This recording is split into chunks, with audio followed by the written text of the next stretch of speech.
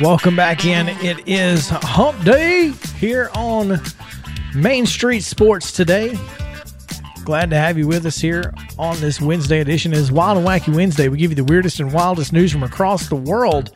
In the next segment, make sure to stick around.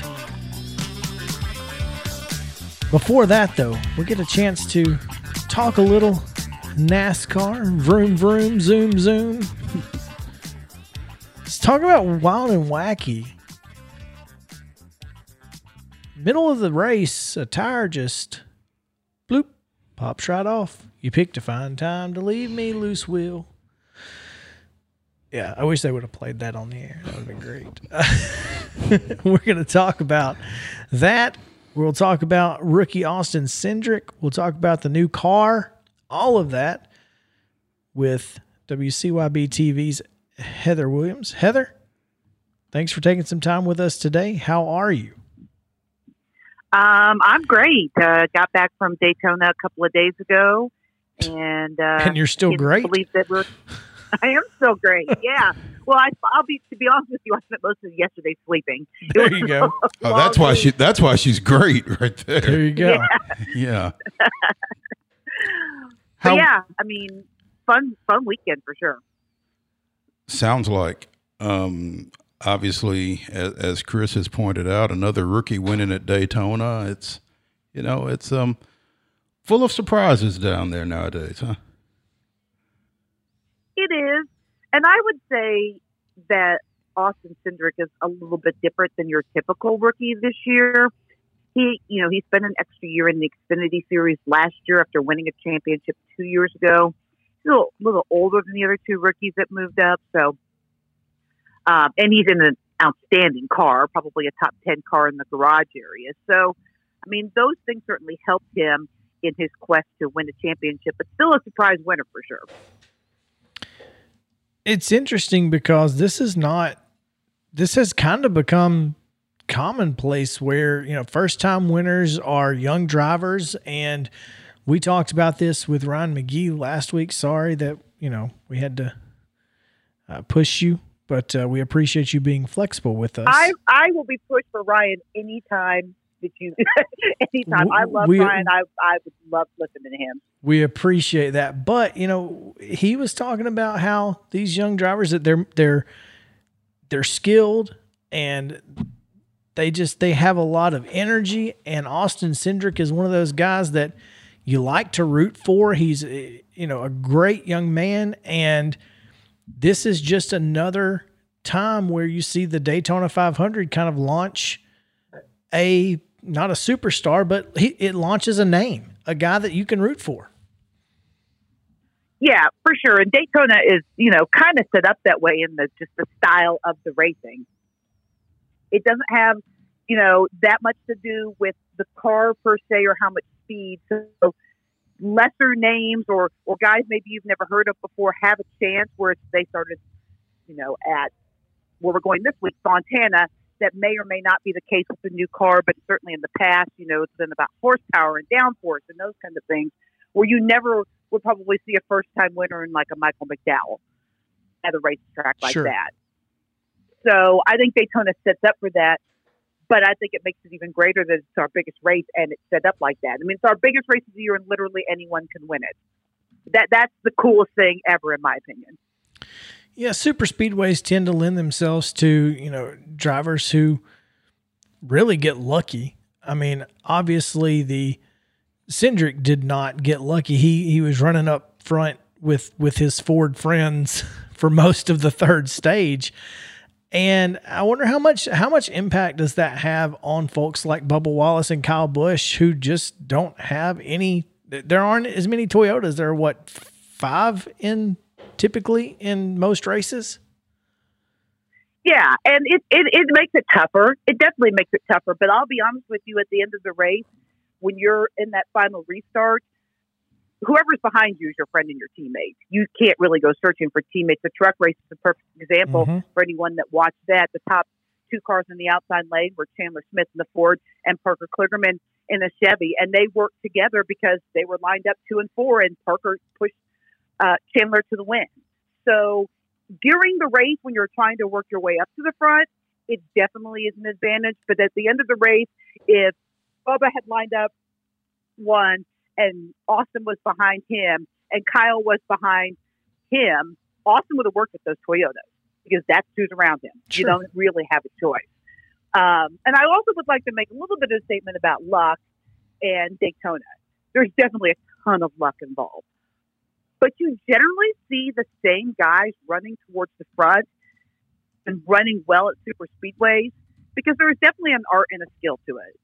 Dale Earnhardt Jr., perfect examples of that. Those guys were always in the mix at those races because it does take a skill set that some people, and I even talked to some drivers about this, they don't necessarily take the time. They don't think it's worth the effort at a super speedway to gain that kind of skill because they do it so infrequently. But there are guys like Bubba, like Denny Hamlin, like Michael McDowell, who really work hard to be good on those kinds of tracks, and they're always in the mix at the end of the races.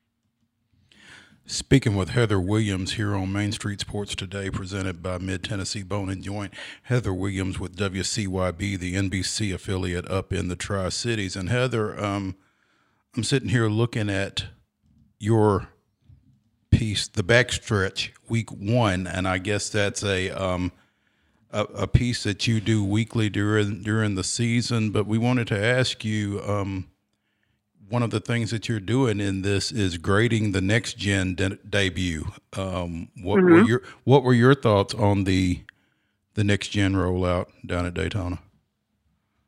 I thought it was good. I thought that the cars seemed to draft pretty well. I thought it was interesting that they seemed to tend to want to gravitate towards the kind of old, I say old, but it's only like 20 years, if that. Tandem drafting, they seem to work better in that than in big packs, although there was tons of pack racing. For a super speedway, I thought they looked really good. I think the real test is going to be this week at Montana because that's the racing that this series does the most. So we'll really see, can you pass? Can you get runs? How do they handle, which most of the drivers have told me they handle terrible, but that actually makes for better racing. So it'll be interesting to see really next week what this car can do. But as far as the super speedway, I thought the racing was pretty much the same as it's always been, and I thought it was great. And that makes it interesting because, obviously California is coming up next. Of course, we're off this Sunday, but California, not a super speedway, but still a really big track. So how does this car work going forward at places like Bristol or which we saw, a quasi Bristol in thank you in the Coliseum, but like in the future, this car, we just got to wait and see. Is that kind of what this whole process is? Yeah, I mean, there's been some testing, so we'll have some idea. Like they tested at Atlanta, and they tested at Charlotte, which will give guys kind of a baseline as how it will run at Fontana in California. But yeah, they never tested Bristol except for one single car test there. So and they haven't, I think they had one dirt test, not at Bristol, at another track. So when they show up for Bristol dirt, who knows? But that was the case last year, really. So I don't know that will be much different. And when they show up at Bristol the second time, who knows? Because there's been zero testing as far as how they'll handle in groups at Bristol.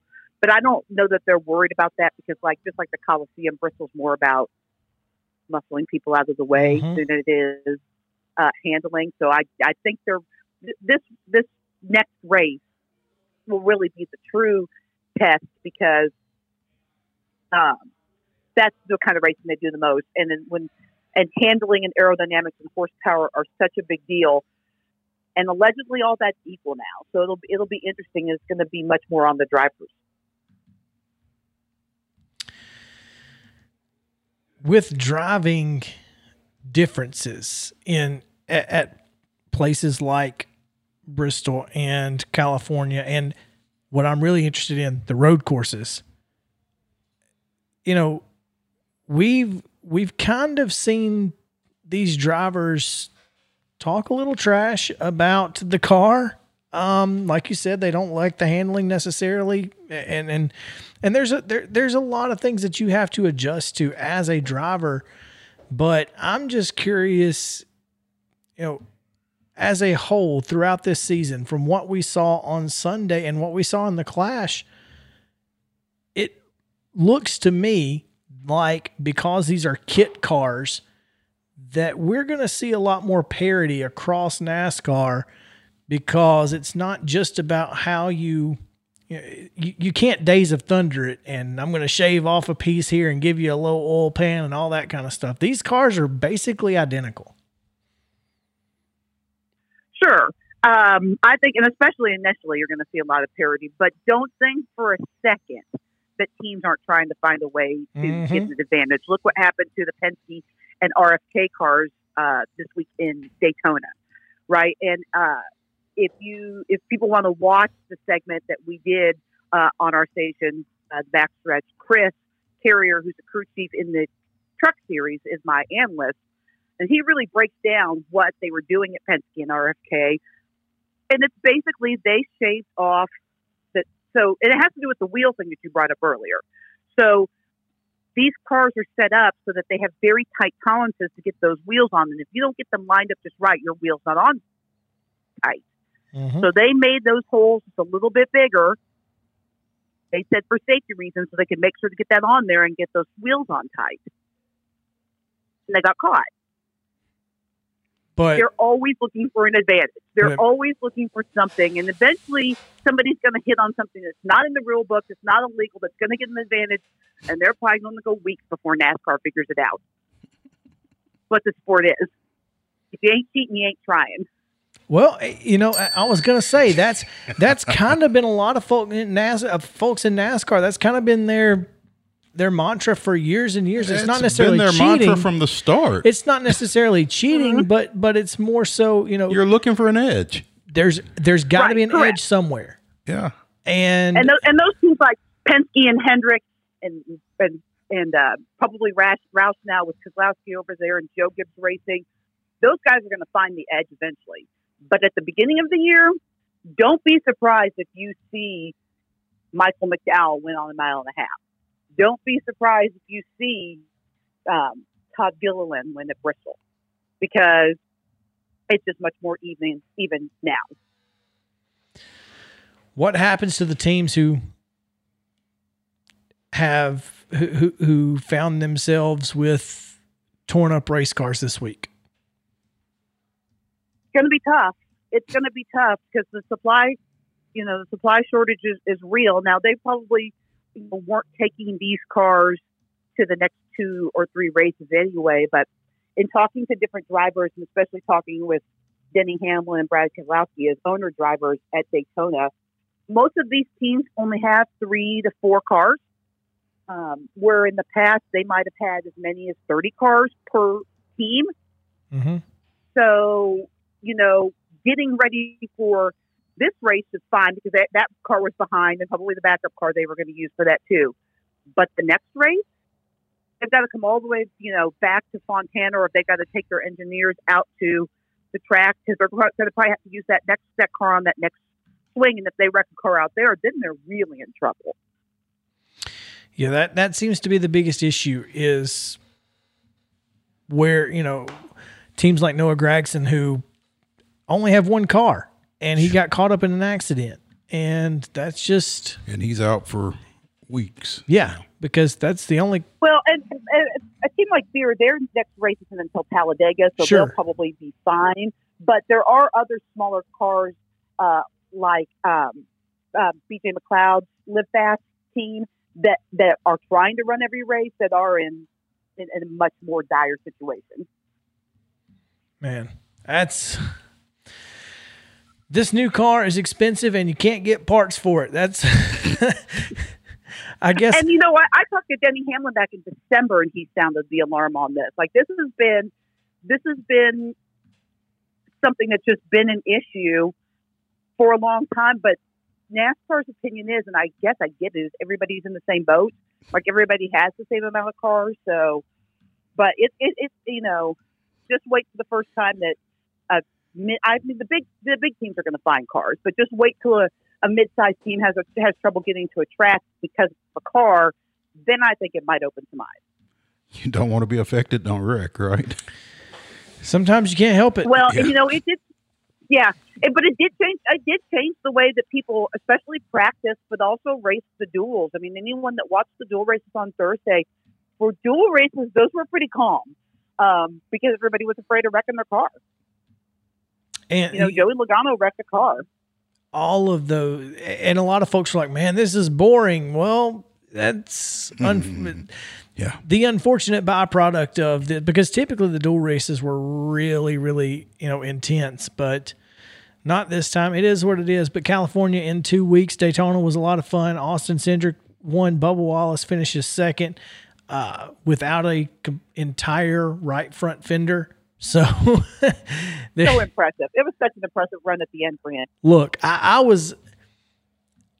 tweeted, I said, Bubba's done. He doesn't even have he's lost in the entire fender. There's no way that he's going to be able to get up to speed. And yet he was able to. And had Austin Cindric not made a great move at the end of the race, who knows who could have won. I mean, it would have been a three-way, 3 wide at the finish line. So well done to Austin Cindric. And thank you, Heather, for taking time with us. As always, we appreciate it. Anytime, guys. Love coming on. All right. When we come back, it's the wildest and weirdest news from across the world. Wild and Wacky Wednesday here on Main Street Sports Today. Stick around.